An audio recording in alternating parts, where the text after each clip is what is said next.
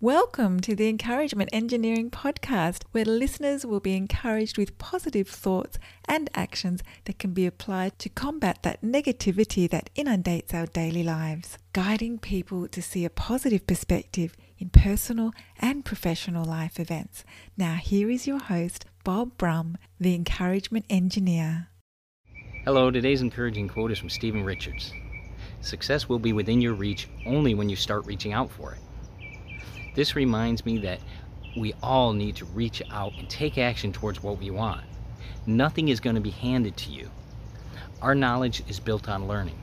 Learning is built on taking action to study and learn and see alternative perspectives. Achieving success means taking action steps to achieve your goal.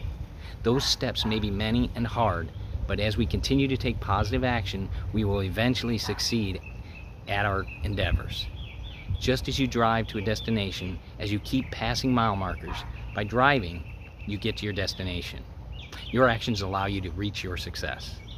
If you or a group of people you're part of would like some help to see the value of continuous positive actions, I would love to help. And I encourage you to contact me at bobbrummspeaks.com to see how we can help you. And I hope you have a great day.